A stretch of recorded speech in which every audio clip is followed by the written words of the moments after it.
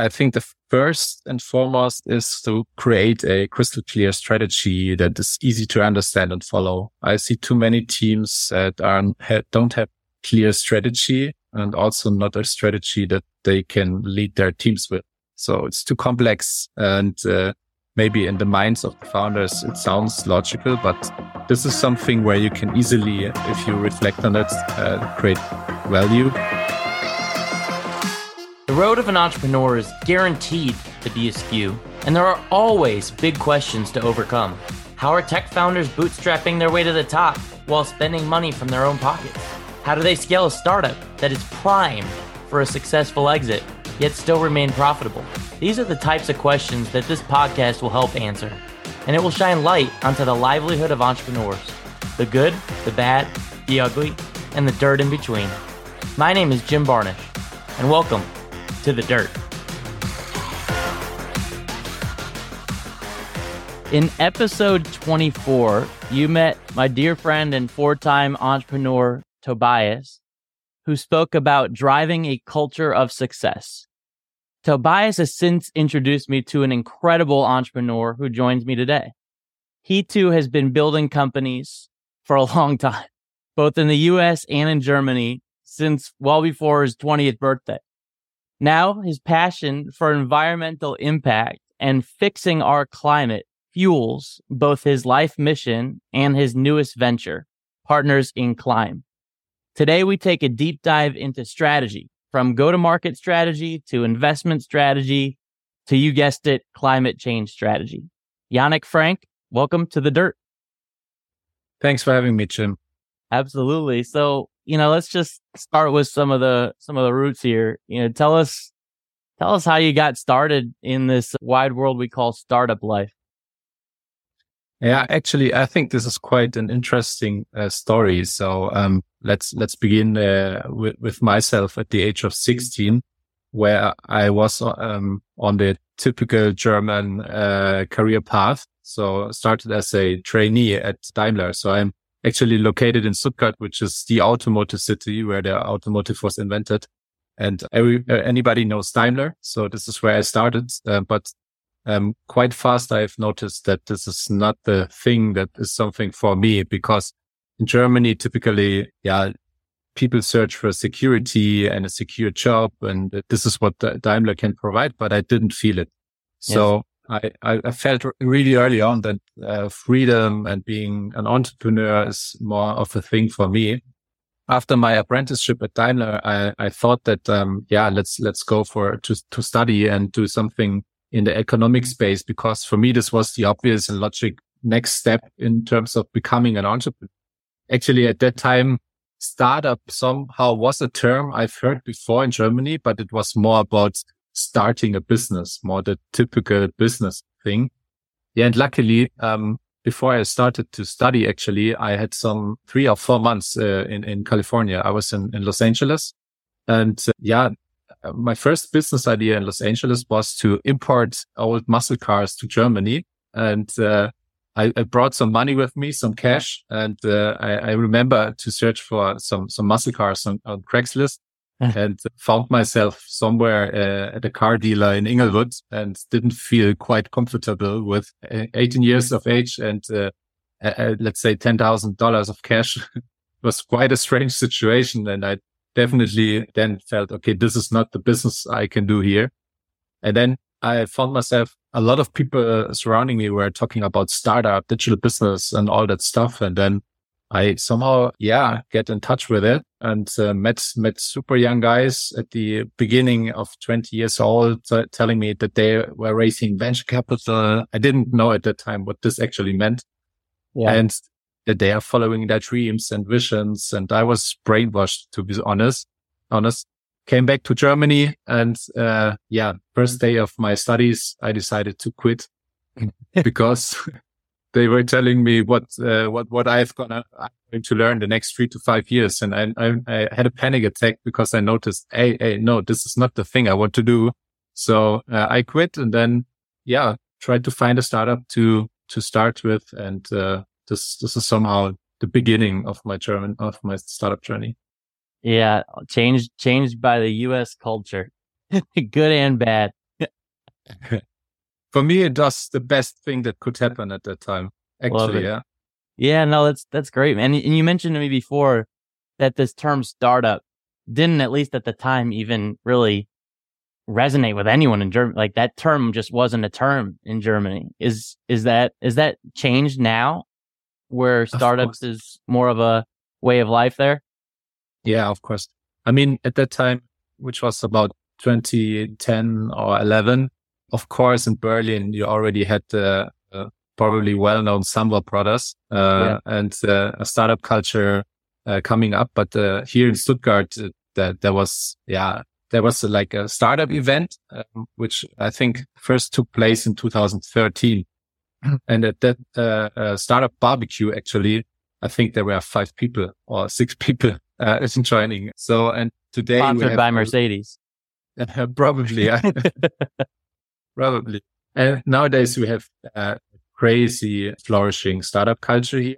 And but I still think that we are far away from being at that point where people at universities really see being an entrepreneur and starting a startup is actually a valid option. So it's still too less people thinking about it from Yeah. my point of view. Yeah, well, from your point of view and others, because I actually, before this, talked to my friend Lance, who lived in the area, not exactly in Stuttgart, but spent a significant amount of time in and around the area, and he mentioned that the startup culture and the startup way of life is something that is happening over there, and that he met some of the best. He's a tech guy, right? He's your regular CTO, and some of the best people that he met, some of the best founders that he met, some of the best human beings that he met were in the region. So it's cool that some of those opinions of yourself are resonated by the Americans that go visit the culture as well. Definitely. I think, and Germany has a special startup culture, which is probably a good and a bad thing too. Probably like you would say about the startup culture in the US. So there's pros and cons. So what let's talk about those. What makes it great? I think in Germany, it's a crazy position I bring myself in here because I make a comparison between 2 different startup cultures. I actually know the German startup cultures and I have a lot of assumptions about the US startup culture. So at least what I've noticed from being there and talking to startups from the US, the thinking big part is much more present. Germans are more in terms of still, or also when we talk about failure culture, I think Germans are really, really, really good at doing things perfectly. They are engineers. They don't want to make mistakes. And this is somehow a mindset thing where it's hard for me as well to let's say follow the mantra of move fast and break things. We are always trying to plan also in terms of uncertainty. We try to figure out what will be there in the next month, even though we can't do so. And this is a big change or difference, I would say. Sure. So more of an enterprise mindset that's very difficult sometimes as you're trying to iterate and move fast as startups need to do. It's obvious. I mean, I think the combustion engine or the car was invented about 125 or 130 years ago by pioneers. So we had a crazy pioneering culture here in Germany in terms of real engineers and pioneers. But since then, 3 or 4 generations were living off that pioneering spirit, and they were trained to exploit that innovation and save that innovation. So they were not trained in terms of being crazy and try new things. So and this spirit is still really deep in the mindset of German startup culture, but it's changing. Yeah. So we're getting there. So any other big changes that you see between the two? Yeah. I mean, in terms of venture capital, of course, it's a topic anybody's talking about. Venture capital in Europe is growing a lot. I think I've just seen a study that since 2017 or 16, venture capital in the EU grew to over 100 billion now, which is incredible. Yeah, a growth of about 400% since 2017. It's still 100 billion. I mean, in comparison, I don't know where the US is at the moment. It's not enough for the ecosystem. Yeah. And, especially I think in the early stages. So what I notice is that if we talk about seed or pre-seed, already the, investors in, let's say Germany, they want to have much more evidence before they invest. Yeah. They try to mitigate the seed risks early on. And what I've hear from startup guys from the US is that checks get signed much easier because of great vision and team. And here you have to have the traction and the proof and whatever. The due diligence are crazy sometimes early on in seed. Well, you know what starts to shift everyone's mind more towards that German mindset? A recession. So yeah. So I think you're seeing some of that mindset start to shift now that we're not in the world of big valuations based on little revenue or lack of revenue in a big vision. There's a little bit more diligence, if you will. However, you still get those big deals that you see the $100 million valuation before a product even exists. And I think one of the things you're saying is you would rarely see that type of funding happen in Germany. Yeah, rarely, which I think, as you said, is quite a good thing. And still, it can be. We need to shift a little bit more venture in terms of venture capital, especially in all the deals in this pre-seed stage. There we have normally the business angels that invest. And what we are missing in Germany is a new generation of business or a broad new generation of business angels. We have some kind of new economy investors who probably exited their first startup. And of course, they have the mindset of investing much more aggressively and much more vision and team-based. But most of the angel money, I think, still comes from like old economy, and they are diligencing still with old economy mindset. And Sure. But it's getting better. Yeah, as all things do not all things, but as many things do as they begin to mature, right? So that's 100 billion is nothing to sneeze at. 4x growth in 4 years is nothing to sneeze at. So it's good to see that type of traction happening there. You touched on something that we've talked about before, which is this idea of, do I go raise venture money? Do I go raise venture capital, right? Or do I bootstrap the hell out of this thing and use a little bit different of an approach? You've done both, right? Talk to me about the pros and cons of, when you've made a decision to bootstrap versus made the decision to raise venture money. This is a great topic and great question. Yeah, bootstrapping means you own the company, and there's nobody who can decide differently as you want, or you can stick to your principles. The cons obviously is it's much harder. And not possible with every business model. Bootstrapping is quite a good way to go if you have business models that are fast in terms of producing revenue. For example, like service-oriented businesses, of course, it's the obvious one, but and software as a service or e-commerce. But if you do like tech things where you need to prove feasibility of a technology for the first 2 or 3 or 4 years, you need capital. And there, sometimes you need investors, and sometimes for your growth, of course, you need venture capital, which can be a good thing. But the cons is that it's a super harsh financial industry. And sometimes I see founders, and I'm not sure that there are these VCs out there, but what I notice is in the front end, they all tend to be your friend. Let's say so, and have also great vision. In the back end, they have their own LPs, they're limited partners, and they have promises in terms of IRR and multiples they need to return, and they will act like actual investors. They want to see that return from you. And this is something you have to be super aware of, that this can get super stressful in terms of times when things don't go as planned, which is the default mode in startup. So talk to me about one of those times where things didn't go as planned. I mean, actually, we just have to take a look at the year 2022, right?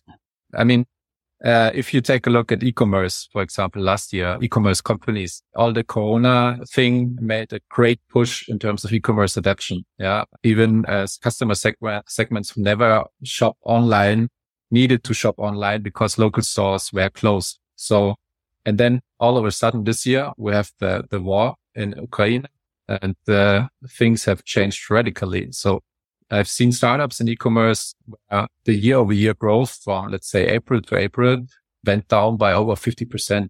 And last year, the situation of raising capital was super great and easy and all was shiny and e-commerce adoption was growing and anybody was happy. And this year, of course, situations have changed. Inflation is coming in.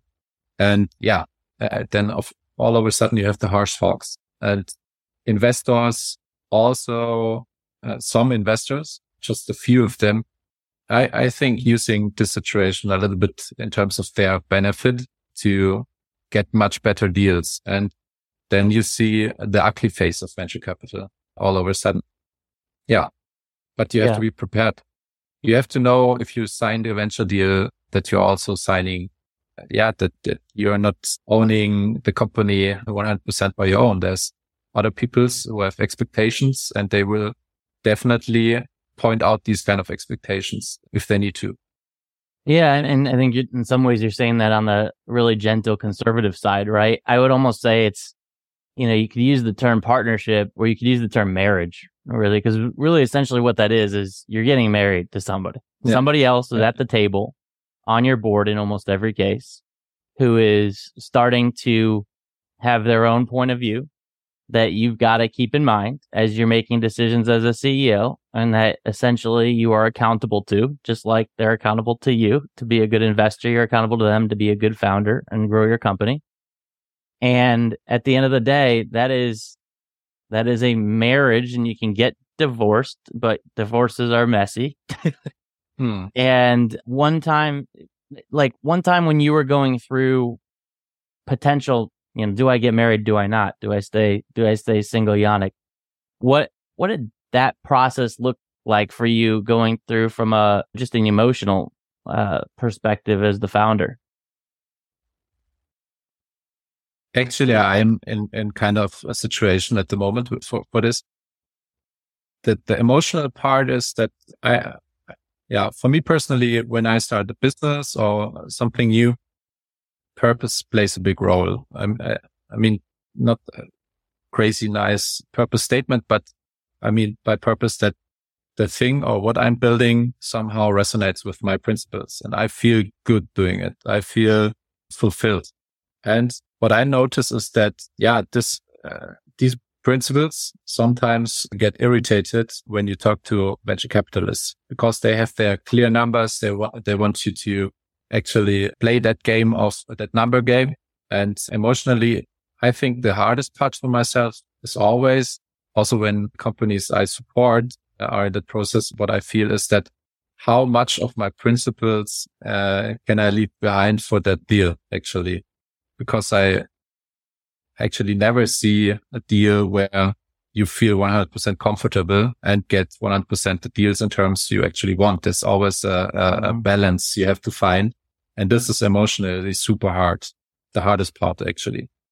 Sometimes I think it's much easier if you know these kind of startup founders that found a company with a clear exit scenario in mind. So they say, okay, I found this. It's a super trend, actually growing at the moment.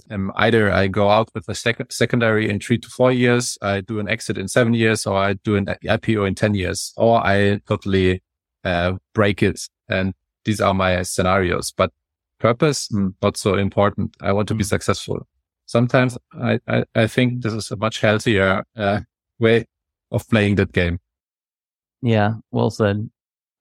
And fast forward to today, where you are doing a lot of things around climate change, which I'll let you talk about. I'm not gonna speak for you, but some really exciting things: climate change, clean tech, things that are incredibly important to make sure that our world doesn't have a terrible trajectory, if you will, towards unsustainability, and you're doing some exciting things there on both the funding and the founding side. Do you mind just kind of talking about how you got there to, being focused on climate tech, and then, what you guys are up to today? Yeah, of course. Okay. So maybe also I start again at the age of 16. I'm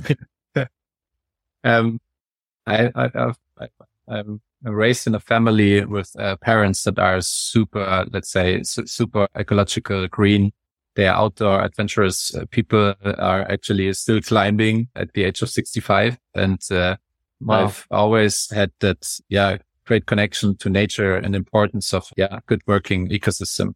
At the same time, I somehow was the rebel in the family, because I was dreaming of owning a Porsche and capitalistic and wanting to be an entrepreneur. And so what I want to say by that, I have two things, two different hearts in myself. So at the one side, I totally see how important nature is for us. And the other side is I love to build businesses, working businesses. And at the moment, revenue is one of the most important KPIs to show if a business works. So throughout the last years, I was building different startups, or was part of different startups. And always impact was important for me, but this was not impact first. This was always business first. In 2020, I left my last company and had some kind of a sabbatical, because I already felt that with the age of 31, 32, something changed in terms of my perspectives. And the key moment was then in 2021, when my first child, my daughter, was born. And I was holding her in my arms, and I was thinking about my responsibilities as a father. And all of a sudden, I felt it strongly that what can I do to make Lynn's life great? And I felt the responsibility that as an entrepreneur, as being capable of building businesses, of having resources to support businesses, I need to focus on climate, because this is the biggest risk of my daughter Lynn not having a great life at the age of 60, 70 or 80. And it became so obvious to me. Before, it was, of course, an important topic in my life, but at that point it became obvious that I have to focus 110% of my time and resources on it. And then the idea of Partners in Climb was born, which is the project I'm working on full time now. And Partners in Climb actually is a venture studio / company builder / accelerator / we are still finding out what exactly we are. But the mission is clear. Our mission is to enable 10,000 jobs in green tech that all help to stay below the 1.5 degrees goal. The mission came from the simple idea that as more bright minds and smart minds will work in green tech, it's better for us all. And how do we do it? We do it by what we can do best, by building, funding, and founding startups.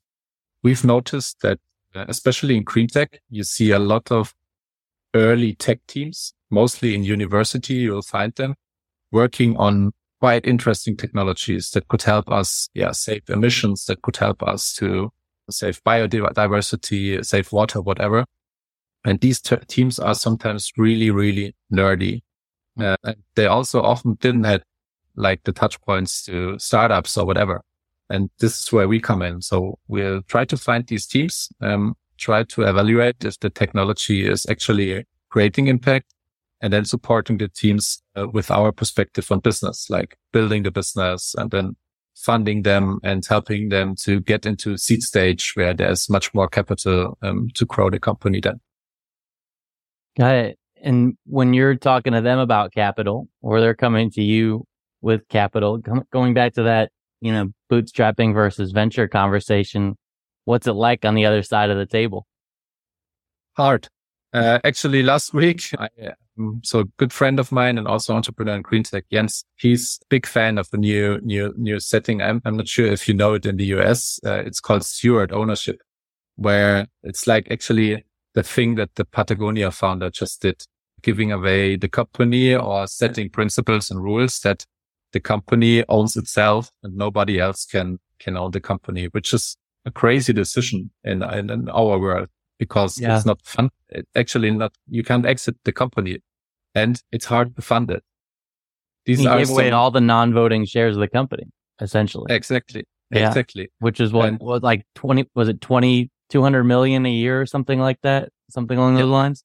That's unreal. Yeah. It's unreal. It's unreal, but it's a great role model. And we need these kind of really crazy role models in comparison to all that unicorn bullshit out there. Right? It's all about valuations and founders and shareholder value. Being on the other side of the table, we are discussing this a lot. So we are discussing a lot. What could be fair terms, but what can be fair terms that also help us to grow our business and support more startups.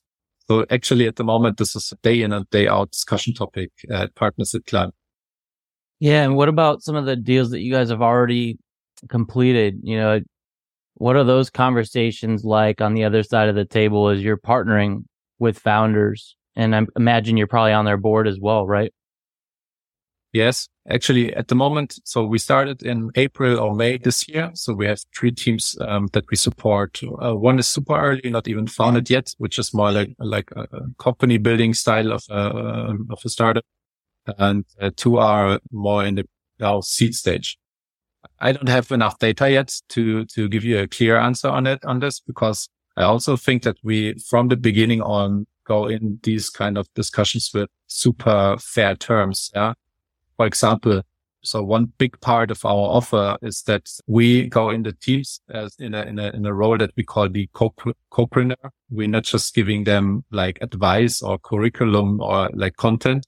So we actually support them with a big part of our time in building the businesses. This also means that we go into sales processes, understand them by ourselves, and help them to realign sales pipelines and all that stuff. And one of the things we always do is to have because we were talking about marriages, we have some kind of an engagement phase. So we work together with the teams for 2 or 3 months and decide then how it felt for us. So, which I think is definitely a fair point, because when the team after 2 or 3 months notices, hey, it's nice, it's somehow valuable, but not that valuable, we can still say, okay, then we don't have a deal here. This is one of the things. And I think this should be done much more often, to get into an engagement together and see how expectations are actually working out in tough situations. And jumping back to the VC world, of course, VCs have the job to find the best teams and talents. And this is what I meant by front end. Then they use a crazy front end in terms of, what kind of great things they do to acquire these teams. Then after signing the deal, things often change. And there's too limited space for talking about expectations between investors and startups. It's such a streamlined process with due diligence. And unfortunately, mostly startup founders are they bring themselves in the role of not being on an eye level with investors. And I would wish for more space, discussion, getting to know each other, which is probably the biggest chance of fair deals and expectations. Got it. And when you're having these, I'll call them co-founders as a service working relationships, what established you guys in that zone where you felt like the folks that you were working with, like that was the answer, that's what they needed, was a co-founder as a service? So our target is super early. So we are actually talking to teams that are not even founded yet, that are somehow working together in groups at universities, at special technologies. And we've seen that there are a lot of, let's say, accelerator programs out there, which are more program based. This is the one part of the accelerator programs. You get cash, you get a program. So let's say each Friday we'll tell you something about how to fundraise, how to build a team, and blah, blah, blah. And the third part is that they get some kind of one-on-one mentoring. We talked to a lot of teams who are running through these accelerators and noticed that this is somehow like commodity, because if you talk about the content parts, I would rather send you the link to the startup school of Y Combinator and say that There's Right. no better content about building startups out there in the world. And when it comes to mentoring, you'll often have accelerators with, let's say, a mentor pool of hundreds of mentors that take sometimes an hour, sometimes two, but they are not really diving into it. And also, being a serial entrepreneur doesn't mean that you are a good startup mentor or startup coach. This is where we feel the teams really need support. They need support in terms of people that actually sit at the table with them, understanding their issues, understanding their issues or challenges in terms of also mental challenges, because being a startup founder can sometimes be surprisingly emotional. And on the other hand, we also help them to focus on the right things at the right time. And we are actually doing it with them, not just giving advice. Yeah. And I think, it's hard to explain because it's more of a soft feature. But as we are working with the teams, we already noticed that they are super thankful for it and how we do it. Well, and at that stage, advice only gets you so far. And oftentimes you've got competing advice. And oftentimes at least one side of that competing advice is bad advice. Yeah. So stick to the basics. You mentioned a couple things that are great resources for entrepreneurs, right? Y Combinator's content is some of the best on the planet in terms of, the how-to, right? On how to build, which is why one of the reasons they've been as successful as they have been in San Francisco. And ultimately what companies need is oftentimes more than just a coach. Sometimes a coach is exactly what they need, or a mentor, if it's the right coach and mentor. Sometimes they need a little bit more love, and that's what you guys are providing, which is incredible. So, what are some of the cool things that you guys are doing in climate tech?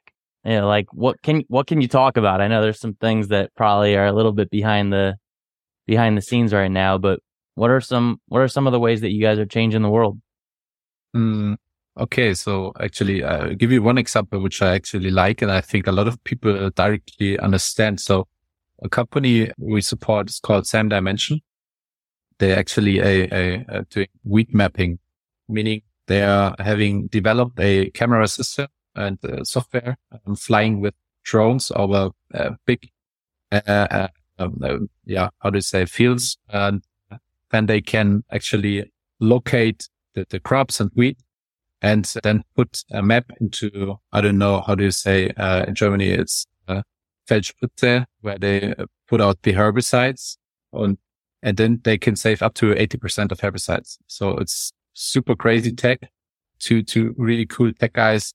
And I love these kind of startups most, where you actually have tech guys really falling in love with what they do and actually solving a real problem with real impact.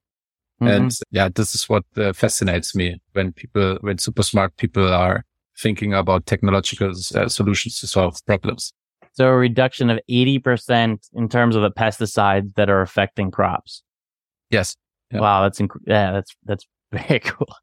So, and so many companies, I mean, this is a common theme, right? Of like talking about how the Monsantos of the world, right, are ruining that crop and ruining farming and so many things that have been ingrained in who we are as humans for so long. Any other examples of some of the ways that you guys are kind of changing the landscape there? That's very cool. Yeah. Another example, maybe it's a special German thing, but we are actually talking to a startup. I hope that we can sign. They are developing a technology with which they use actually also drone data to build 3D models, automated 3D models of buildings, and adding up other data from other databases.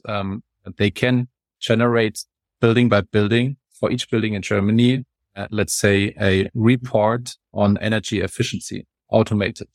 So these reports then help other companies or these decision makers to decide where you should renovate or where's the biggest potential to save energy in the building segment. And it's crazy because status quo in Germany is that you have the so-called Energieberater, which probably is translated to energy consultants. And they normally drive to each building, take a look at the building, and make their notes and then type in a Word file some kind of a report, send it to you, and then you have the same information. Maybe not as precise with the automated approach, but much more scalable. And definitely a bottleneck in Germany is the energy consultants. We have far too less here, and we need much more data to make better decisions on where we have the biggest impact to use to save emissions. For example, the most limited resource at the moment is construction workers or also materials in Germany. And by such a solution, you can shift these limited resources where the impact is the biggest. Another example. So it's always about, so we're always taking a look at where data and the right use of data, for example, this is one approach, can open up bottlenecks for better decisions or for savings or so it's not the deep tech. So we are not trying to compete with science.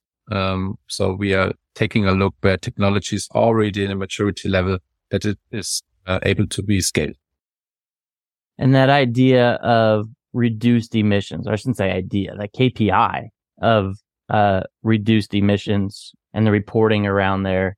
I mean, that is critical. One might even say that's going to become like one of the biggest KPIs of where businesses are heading in the future, right? What's happening over there as it relates to the way that businesses are thinking about things like reduced emissions as something, and sustainability KPIs and things like that are definitely need to be on every company's radar if they're not already. Yeah.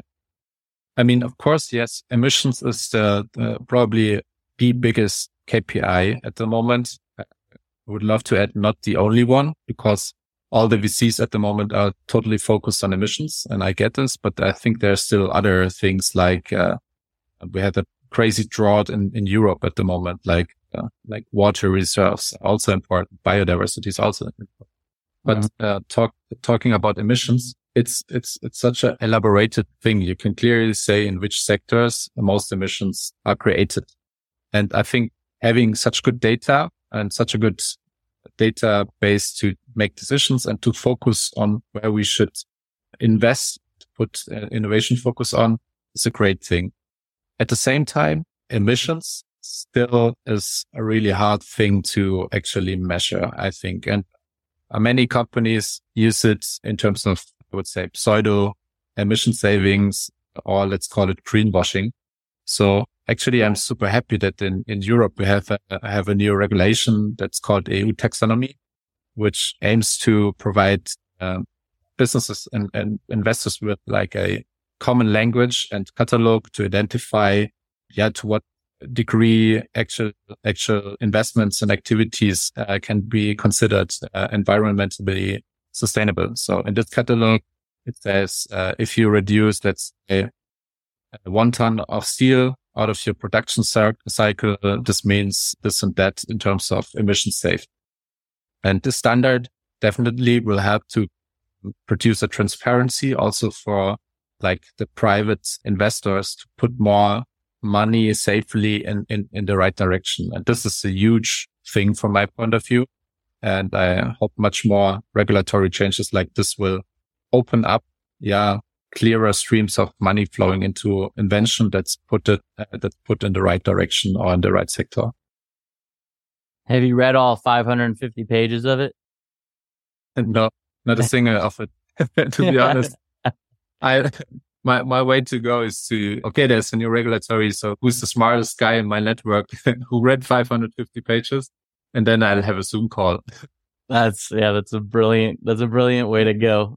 That EU taxonomy providing clarity on sustainable economic activities and supporting the investment flows, as you mentioned, into those activities. That's huge. I mean, that's no small thing, right? And it's all connected to, I think, some sort of climate neutrality target. What is that correct? Yeah, it is correct. Yeah. Actually, it defines, I think it's 6 objectives in terms of climate change mitigation. And it's focused, or it's addressing businesses and helping them to decide in these 6 sectors what's the best investment to actually reach goals. But it also has a 2050 climate neutrality target as part of that, right? Yes. Yeah. Let's, well, only a few years away. Let's get there. I mean, 2050, I to be honest, it's too far away from my point of view. The news reports or they all state that we until 2030. I think it's 15 or it's between 15 and 19 gigatons of CO2 equivalents that we need to save to have a realistic chance to stay on the 1.5 degree track. So it's 2030. So 8 years from now. So 2050, for me, it's way too late. And this is what a lot of people also criticize, that yes, there are good things happening at the moment, but much too far away. Well, luckily Partners in Climb is around to help accelerate that target. Yeah, sure. There you go. All right. So this has been terrific, Yannick. As part of kind of closing out each of these episodes, we try to do 5 really quick hit questions, or call it the Founder 5, if you will, around 5 questions that really kind of signify your growth as a founder. And the first question is something we've talked a little bit about already, but what is the top metric or KPI that you're relentlessly focused on? Yeah. Now, you would expect me to point out some kind of impact KPI, but I don't do, because I still think that the most important KPI for what we are doing is super conservative. It's like monthly revenue growth, for example, because you need to make sure that your business is vital. Yeah. Also, if you want to, if you have a great impact, I mean, Patagonia, we talked about them. I think 100 million or 200 million of profits now gets pushed into, investments in terms of sustainability, but you have to get there. In terms of getting there, you have to have a vital business. So I still think this is something we shouldn't forget also in the impact space. All right. Love it. Top tip for growth stage founders like yourself? Yeah, I think the first and foremost is to create a crystal clear strategy that is easy to understand and follow. I see too many teams that don't have clear strategy, and also not a strategy that they can lead their teams with. So it's too complex, and maybe in the minds of the founders, it sounds logical, but this is something where you can easily, if you reflect on it, create value. And after your strategy is set, people should focus more on in terms of hiring and finding the best people to execute that strategy. And also I don't know if it's a German thing, but so when we talk to startups, they have a clear strategy and they are focused on hiring, and then they get great talent. I always find myself in situations where they ask me, but the salary is too high. Can I pay the salary? And I always love to say, don't look too much on salaries. If it's the right strategy, the right person, it will pay off. All right. Right strategy, right person. Love it. Favorite book or podcast that's helped you grow?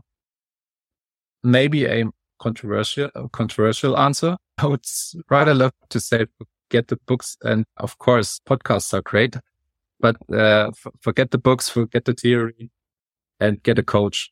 Was the biggest impact on myself. There's so many great business frameworks out there that are also easy to grasp and easy to understand in theory. But why? Let's say the Lean Startup by Eric Ries. Yeah, it's so easy to understand. Talk to your customers and do customer-centric development. But still, in the year 2020, I would say more than 50% of startups fail because they develop some kind of product nobody wants. So why is it so hard to actually put that theory into practice? I think because founding a company has much more to do with emotions, and you need to reflect on that. And for me, my coach helped me a lot to do so. Get a coach. I doubled down on that. I got one a couple of years ago. Shout out Mike Smith. And it was one of the best things that ever happened to me. So that's a great one, Yannick. All right. What actor would play you in a movie? That's a tough one, since I'm super bad with names of actors. But I would say maybe it's a little bit cheesy, but let's let's go with Tom Hanks, because sometimes, or I like Forrest Gump, of course. Yeah, it's also a little bit cheesy, but sometimes I feel like Forrest Gump was done so many things in his life, like jumping from life experience to life experience, and I really love that. Nice. Love it. Love it. All right. Last one. What is going to be the title of your autobiography when you've done all you've wanted to? Mm-hmm. So one of the words that keeps resonating with my journey so far is serendipity.